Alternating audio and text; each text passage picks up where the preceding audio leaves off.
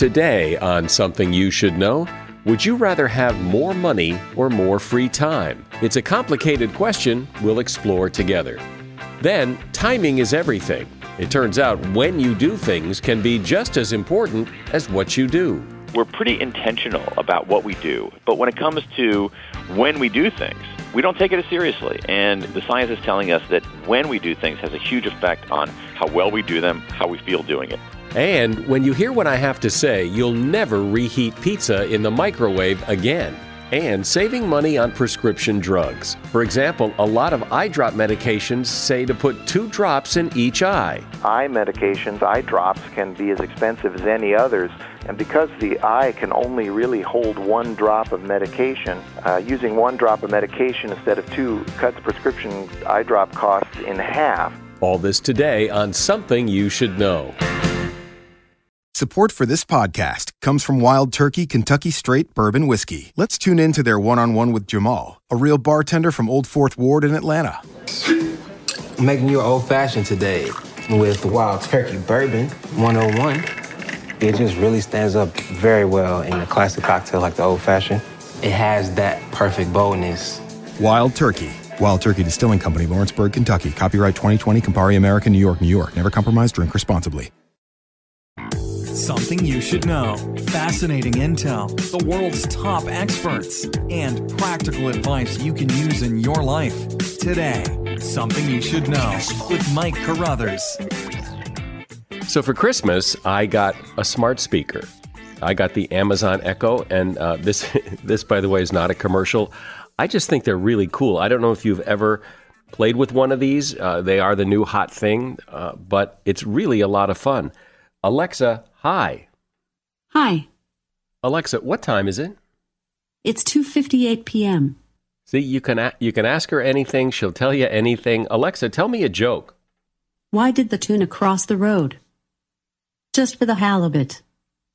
And you can listen to the radio. You can listen to podcasts. Alexa, play Something You Should Know. Getting the latest episode of Something You Should Know. Here it is from TuneIn. Today on Something You Should Know, if a fly lands on the food you're about to eat.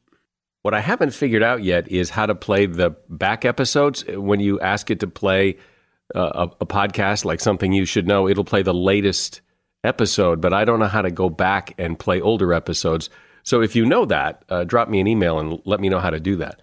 First up today, let's look at the question, can money buy happiness? The short answer is yes, but it does depend on how you spend it.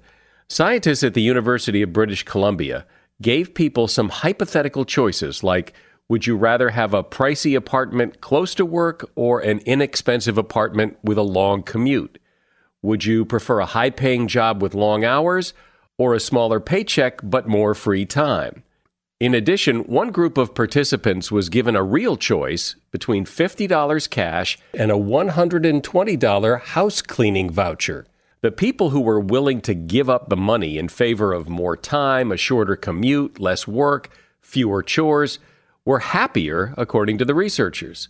Why? Because leisure time lets you do fun things. Even if you have $1 million, what good is it if you have no time to enjoy it? And it's painfully obvious that many people make the opposite choice and prioritize money over time. For example, you spend your weekends mowing the lawn and cleaning the gutters rather than hiring a handyman or a landscape service. You take the indirect airline flight to save $200, but you've lost 6 hours of your life.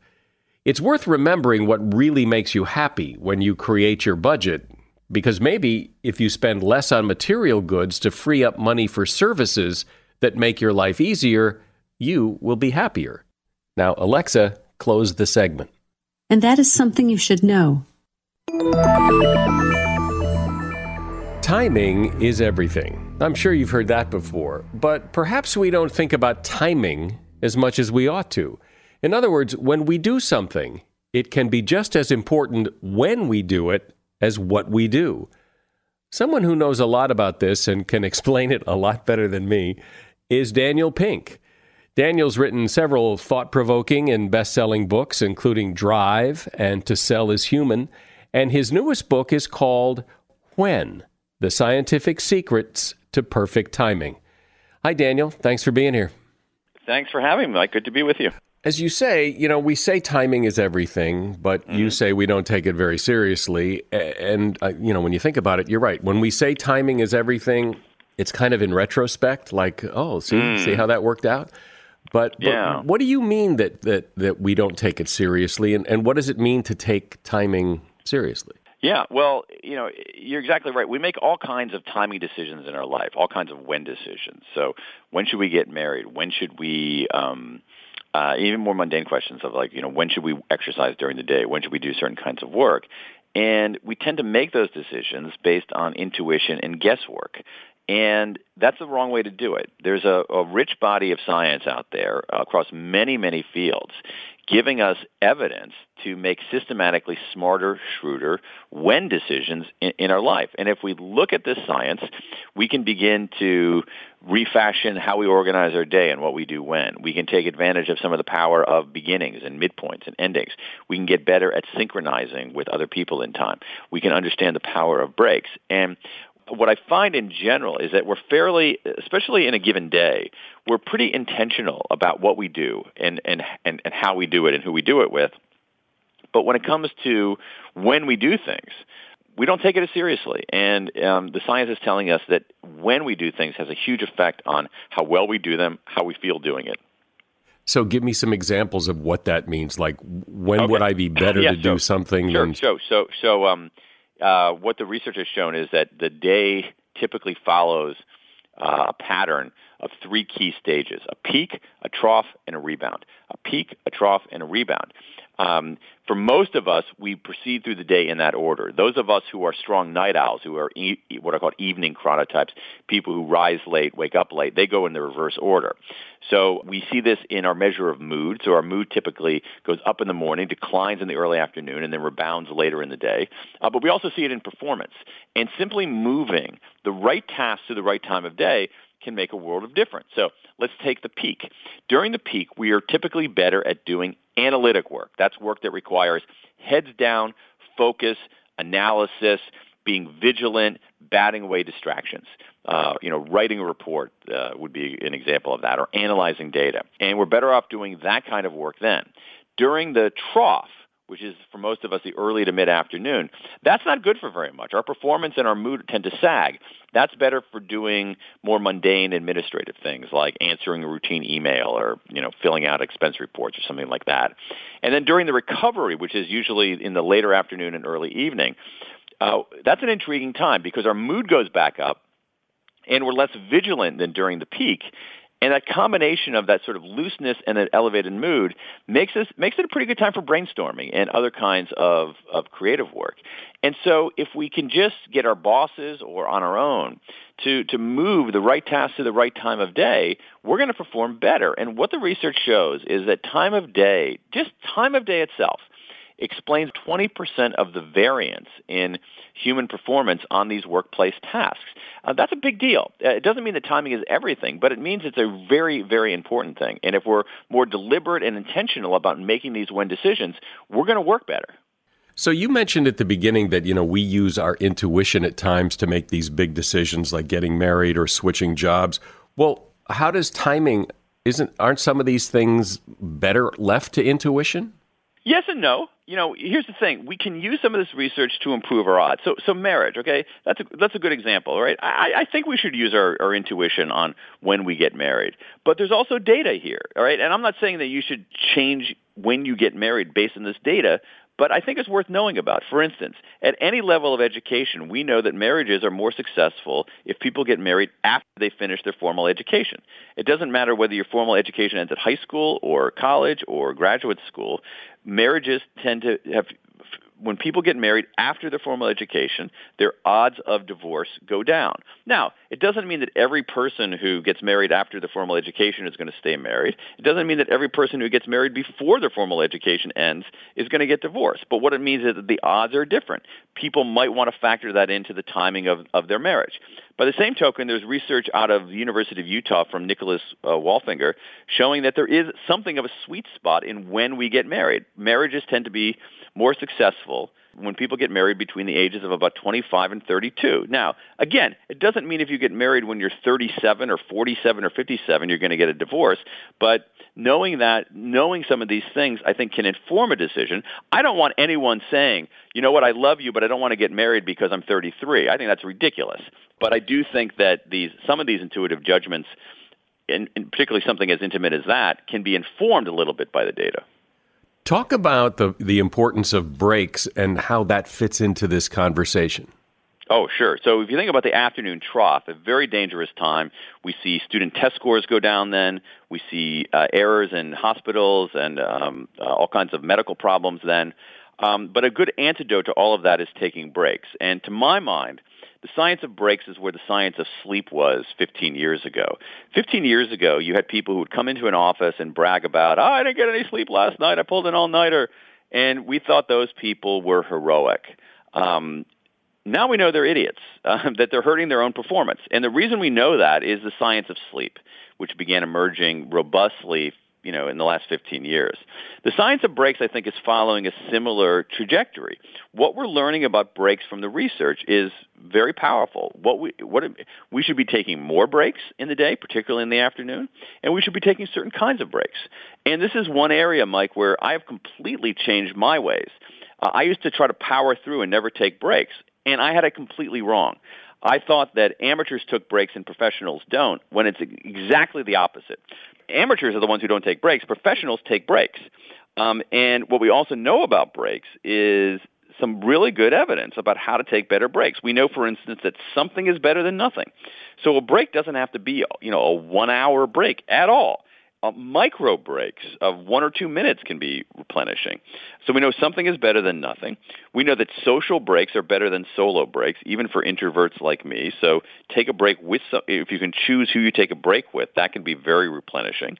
If we know that moving during your break is better than being stationary, so maybe if you can go out for a walk. We know that being in nature is enormously replenishing on breaks. So if you have the opportunity to go outside, even see any kind of nature, that can help out. And we know, which is, I think, deeply important, is that full detachment is better than semi-detachment, that you have to be fully detached in order to get the benefits of a break.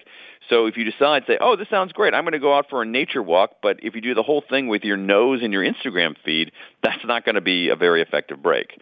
Well, and you point out that many schools have eliminated recess, I guess because they think, we have a lot of work to do. We don't have time for recess. We need to be in the classroom working. But those schools are seeing a drop in test scores. I mean, that's huge. I think it is. And I think it goes to, our notions of it. And again, I'm a convert on this. So I have the zeal of someone who's converted. The way I read the research is that we have to think about breaks differently, that breaks are not a deviation from performance. Breaks are part of performance. So, for instance, I mentioned, in this afternoon trough, student test scores go down. This is based on some interesting research in Denmark that looked at 2 million standardized test scores and found that taking a test in the afternoon was equivalent to missing 2 weeks of school. All right, that's a little alarming. But what they found, the remedy for that was that you can get the scores back up if you give these kids a 20 to 30-minute break right before they take the test to, have a little juice or run around. That's really interesting. And, I think we have a sense of that if we step away from something, if we step back and kind of refresh, that we do better. I'm talking with Daniel Pink. His book is When: The Scientific Secrets of Perfect Timing. It can be a little frustrating, especially if you're in a hurry or running late, to find yourself at a railway crossing waiting for a train. And if the signals are going and the train's not even there yet, you may feel tempted to try to sneak across the tracks. Well, don't. Ever. To the naked eye, trains often appear to be further away and moving slower than they really are. And they cannot stop quickly. Even if the engineer hits the emergency brakes right away, it can take a train over a mile to stop. Over a mile to stop. By that time, it's too late, and the result is a potentially deadly crash. The point is, you can't know how quickly the train will arrive. The train can't stop quickly, even if it sees you. it ends in disaster. If the signals are on, the train is on its way, and you just need to remember one thing: stop. Trains can't. A message from NHTSA. Support for this podcast comes from Pluto TV. Need an escape? Drop into Pluto TV for a world of free TV. Stream hundreds of channels and thousands of movies and shows all for free. Yeah, free. No subscriptions, no fees. Imagine 24/7 channels of Narcos, CSI, Star Trek, Survivor, and everything else from hit movies to binge-worthy TV shows, the latest news, live sports, comedy, and more. What are you waiting for? Download the free Pluto TV app for Android, iPhone, Roku, or Fire TV and start watching now. Pluto TV. Drop in. Watch free. So, Daniel, talk about the fresh start effect, the notion that we're more likely to do something if we started at the first of the month or the first of the year or the first of the week or on our birthday. Talk about that. Yeah, this is some really interesting research done out of the University of Pennsylvania by Heng-Chen Dai, Katie Milkman, and Jason Reese. And what they found is that certain dates of the year operate, and this is their phrase, temporal landmarks. They're landmarks in time. And these landmarks in time have two really interesting effects on our behavior. First, like a physical landmark, they sometimes get us to slow down and pay attention. Second, they end up triggering this very peculiar form of mental accounting. So when we think about a business will open up a fresh ledger at the beginning of a quarter, at the beginning of a fiscal year. And these temporal landmarks get us to do the same sort of thing for ourselves, that we use these dates, New Year's Day being the most prominent, but we use these dates to open up a fresh ledger on ourselves and say, okay, old me, never exercised and only ate fast food, but new me, I'm opening up a fresh ledger, I'm going to do things differently. And we're more likely to do that and adhere to the behavior, as you say, when we do it, exactly as you say, when we do it on the 1st of a month rather than the 13th of a month, or we do it on the day after our birthday or the day before our birthday. And so the point here is that all days of the year are not created equal when it comes to behavior change, that certain days are more powerful ways to make that fresh start. So if we look for those kinds of temporal landmarks, the first day after you're back from a vacation, if you're a student, the first day of a semester, as you say, Mike, the day after your birthday, even things like a Monday rather than a Thursday, you're going to have a better chance of fostering that kind of change that you seek. What do you mean by always give the bad news first? Why? So a lot of us find ourselves giving good news and bad news. I certainly do. And, everybody has said, I got some good news and some bad news. And the question is, which do you give first? I always gave the good news first. I would too. Yeah, I would always give the good news first. Yeah, but why? Why would you give the good news first? This is what I do, but I want to hear your reasons for it.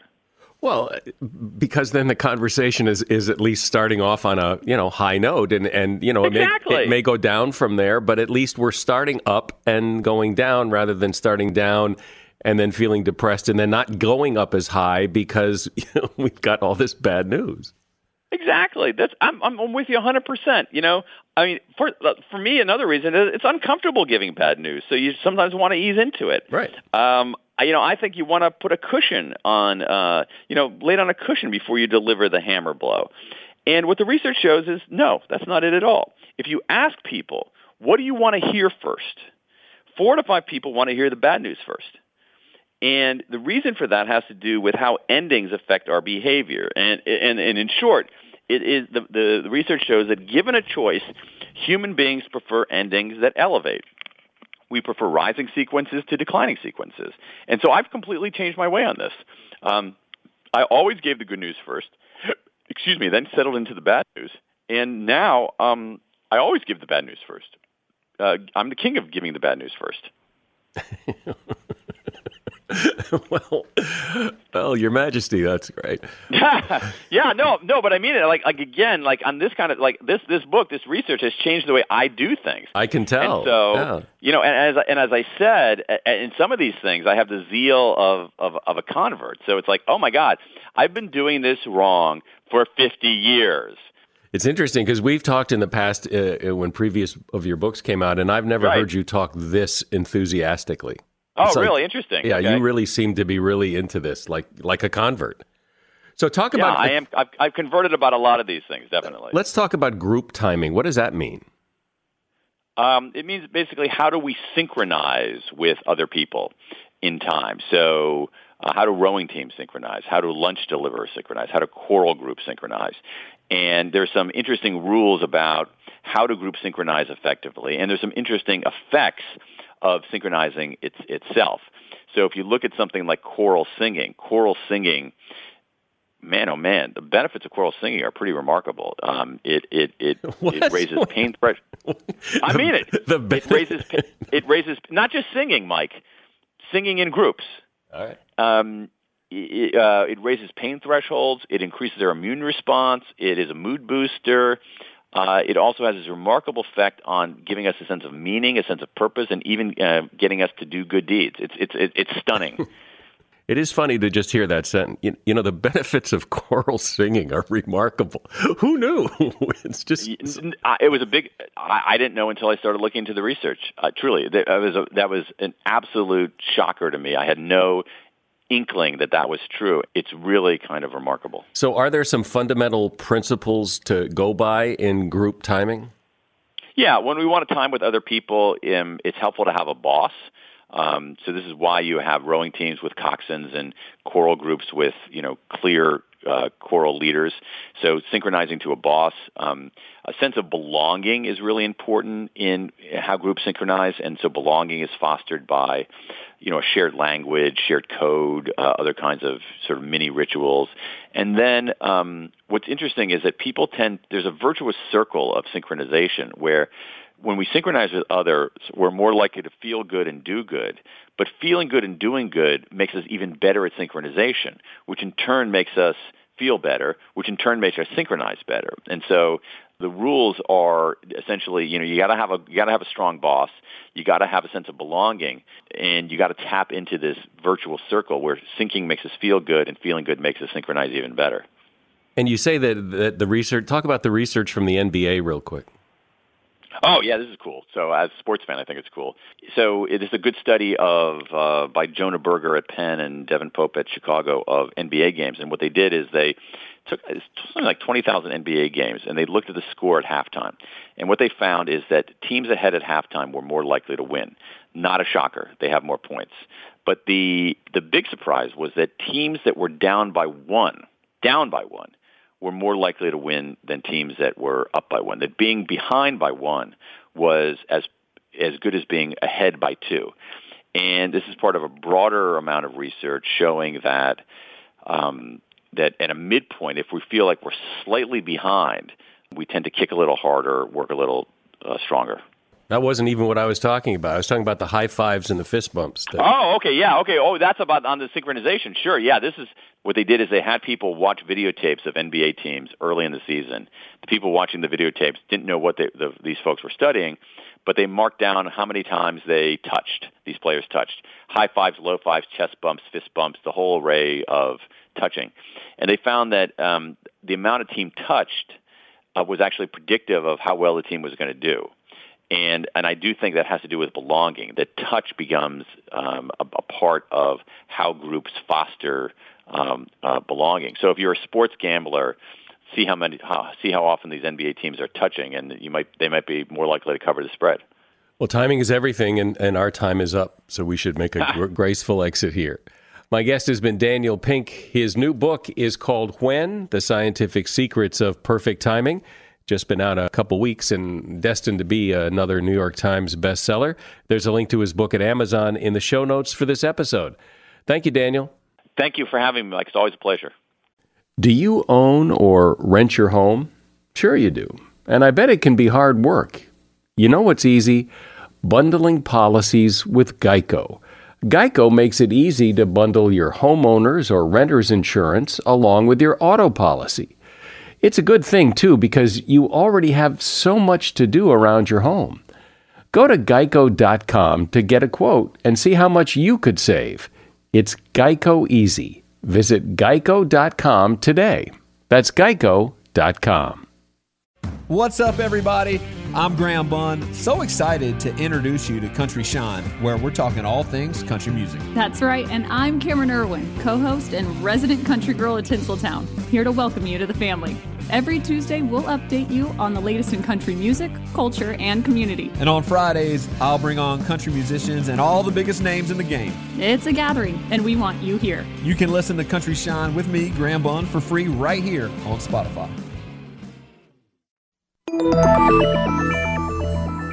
Over the course of your lifetime, you will most likely be prescribed many medications by several doctors to treat whatever illness you have at the time.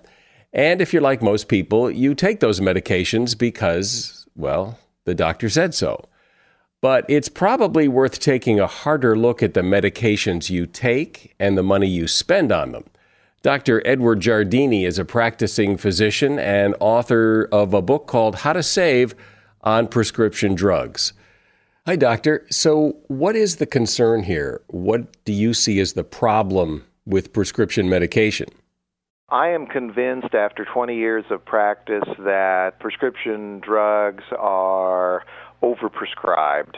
It is too easy for doctors to pick prescription drugs as the first course of therapy, and studies show that as many as 1 in 5 patients is given an inappropriate or unnecessary drug. I think that comes as a surprise to a lot of people because why? Why give unnecessary prescriptions unless, of course, as you say, it's just an easy way to treat something and to make the patient feel like the doctor's doing something? Absolutely. That's why I recommend that patients review carefully all of their medications with their physicians at each visit, review the indication for each drug taken, and look for proof from the doctor that that drug is actually benefiting them. If the indication is unclear or it's not certain that the drug is giving them any benefit, the patient should ask for a trial discontinuation of that drug. Well, but don't you think doctors will sometimes recommend a drug just in case that, if you have what I think you have, this drug can help, but if you don't have what I think you have, this drug isn't going to cause any harm, so there's no harm in doing it. Right. What you're describing is called a therapeutic trial, where there is some uncertainty as to the diagnosis or as to the benefit of the treatment, and a trial of medication is sometimes justified in those cases. Then with close follow-up, we can see if the drug is actually having benefit. But too often, a therapeutic trial is given, no benefit is seen, and the patient continues on the drug. Well, that seems stupid. I mean, that's just a big waste of time and money right there. Mike, it happens all the time.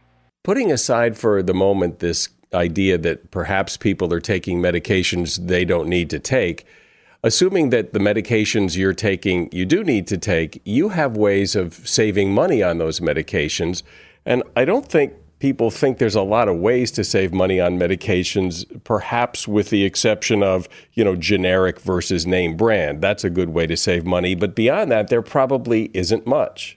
Well, that would be an incorrect assumption. There are many ways that patients can save money on the essential treatments that they must have with prescription medications.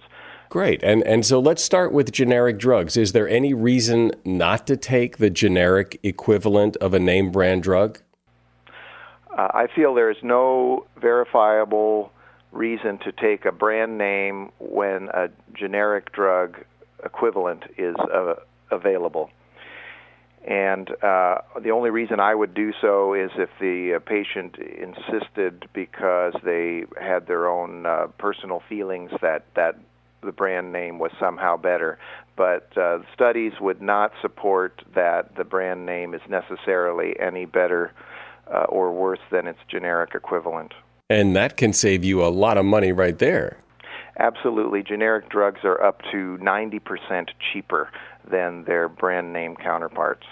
Now, you say that you should refuse free samples from your doctor, free medication samples. And to me, that's like found money. Here's medication that you're going to have to go out and buy, but at least some of it's free.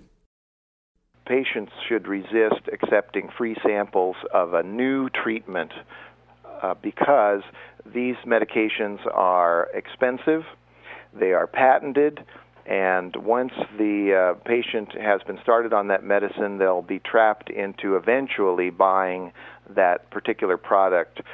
These are new drugs. They have less experience, less testing. They're more risky, and often they are not as effective as the trusted older medications used for the same purpose. You know, it sounds a little like the neighborhood drug dealer. You know, the first one's free, but then you're stuck taking that medication. Your doctor doesn't have samples of all the available medications, only the ones that the drug companies would like him or her to prescribe. That leaves out about 99% of the available choices. So that in itself should convince you that it would not be good practice to only choose treatments that are sampled to your doctor. Does it make sense to shop around for price between, the pharmacies in your area? Could the price be that different from a Walgreens to a CVS to a Rite Aid to a local pharmacy? Absolutely. There is a tremendous variation in price among local drugstores in a particular community. We've seen as much as 3 or 4 times difference from one prescription, same drug, same amount.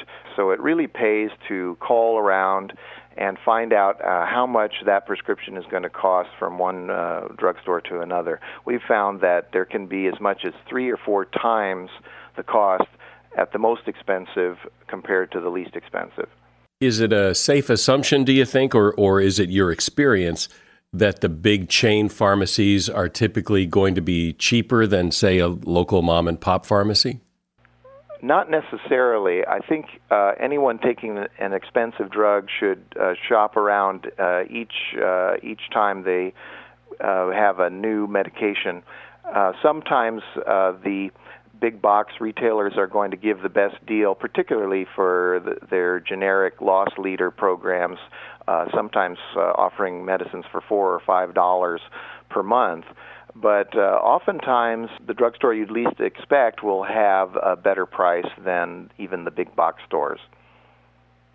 So it pays to shop. So how else can I save money on prescription drugs? I have a number of quick, clever tips I can give you. If you're taking more than one of any pill, you may be able to get an equal dose of the same medication in a single higher dose tablet at a much lower cost. This is because the cost of varying strength of a tablet of a particular drug is often the same. And an example with that would be Lipitor. The 20, 40, and 80 milligram strengths are all the same. So if you were prescribed for some reason 2 20 milligram tablets, the 40 milligram would cut your cost in half. Another method I have, I don't have to tell your listeners that eye medications, eye drops, can be as expensive as any others, sometimes costing over $1 per drop. And because the eye can only really hold one drop of medication, instilling a second drop is wasteful. Using one drop of medication instead of 2 cuts prescription eye drop costs in half, which could save you, depending on the number of eye drops you take, $4 or $8 a day, which can really add up. Well, wait a minute. That sounds kind of weird to me. If the eye can only hold one drop of medication, why would doctors and eye drop manufacturers recommend more than one drop of medication at a time? It seems very weird. It's commonly done, and but a review team of ophthalmologists who reported to the medical letter on therapeutics recommended that for almost all eye preparations, that one drop would be the maximum dose. The eye, even brimming with fluid, can only hold about 30 microliters of fluid. The typical eye drop dispensed from a bottle has 35 to 50 microliters. So even one drop is more than the eye can hold. Instilling a second drop, either causes the medicine to spill onto the face or to go down the lacrimal duct into the nose. And that expensive medicine in your nose probably does little good for your eye. Yeah, I would think not. You also recommend that people think about cutting tablets in half. Yes, few doctors or patients realize that different strengths of a particular medicine actually have the same price. For example, the 20, 40, and 80 milligram doses of Lipitor, which is a popular medicine for treatment of cholesterol, all cost about the same. So if you were prescribed the 40 milligram dose, for example, buying the 80 milligram and cutting the tablets in half would cut your prescription cost in half. Well, that's a no-brainer. Yes, and even when higher dose tablets cost more, they're rarely double the cost, so that the cost per milligram is always going to be less at the higher strength. Occasionally, I've noticed on TV when there are drug commercials for prescription medications, they often mention at the end some sort of assistance, especially if the medication is expensive, some sort of financial assistance where you can get the medication for less. So talk about those programs. Pharmaceutical company assistance programs are underutilized. These programs are available to almost any patient who can indicate a need, and the only requirement is to apply. Sometimes they will request a verification of income or assets, but oftentimes they'll take your word for it. And once approved for these programs, the medications are free. Who wouldn't do that? But I guess people figure that those programs, those assistance programs for drugs, are for people, below the poverty line. Not at all. Sometimes you just have to indicate a need. Sometimes if your medical costs are very, very high, not just prescription drugs, but all medical costs, that can be subtracted from your income to calculate whether you would qualify. So many more people than realize it would qualify for these programs. Sometimes, for example, I know of one program, even an income of $70,000 for a family of 5 would allow you to qualify for the program. Any other last piece of advice above and beyond what you've given, which is a lot, but any other ways that people can save money that they may not think of? The most important thing you can do to improve the cost of your prescription treatments is to discuss the price of medications with your doctor. Whenever a new medication is recommended, you should ask your doctor how much the medicine costs. It's likely the doctor won't know, but I think it starts the discussion, and most medical offices have internet access and can quickly check prices on drugstore.com, CVS.com, or another drugstore website. Always find out the retail price of a prescription before using a prescription drug insurance plan. Often the retail price will be lower than the copayment of your insurance plan. Another tip is to only accept a few weeks' supply of a newly prescribed medicine for long-term treatment. So if the treatment is not satisfactory, say due to a side effect, you will not have paid for a large supply of unusable pills. Well, that's a good idea. I mean, who amongst us doesn't have old prescription pills sitting in their medicine cabinet that they haven't touched in who knows how long, and those pills just represent wasted money. Right, and even for temporary treatments or medications taken on an as-needed basis, it's best to request a fewer number of pills with available refills rather than buy a large supply that you may not use or that may expire before you have an opportunity to use them. Well, given the fact that pretty much everybody takes prescription medication at some point, and given the fact that it can really add up in terms of the cost, this is really important information. Dr. Edward Giardini has been my guest. He is a practicing physician and author of the book, How to Save on Prescription Drugs, and you will find a link to his book in the show notes. Now, this may not be the most exciting advice you've ever received, But ever since I learned this, I use this all the time. And it has to do with pizza. Because what's interesting is that a lot of Italian food actually tastes better the second day, with pizza being the one big exception. And part of the reason why is that when people eat pizza the second day, they usually reheat it in the microwave, and the microwave is no friend of pizza. It turns the crust soggy and can quickly vaporize everything else on top. Of course, you can always heat it up in the oven, but that takes forever. So the fast way to heat pizza up well is to put it in a frying pan with a lid on top and heat it on low. The covered pan becomes like a mini oven, and it heats it up really nicely and pretty quickly. But if you do need to use the microwave to reheat your pizza, here's a little trick. Put a glass of water in the microwave next to the pizza. The water absorbs some of the excess radiation and helps keep the crust crunchy. And that is something you should know. We are getting ever closer to 1,000 reviews on iTunes for this podcast, and I would love to get there. So if you haven't left a review yet, it only takes a second, and it would mean a lot to me to get to 1,000 reviews. That'd be pretty cool. So head over to iTunes and leave a review if you have a few moments. I'm Mike Carruthers. Thanks for listening today to Something You Should Know.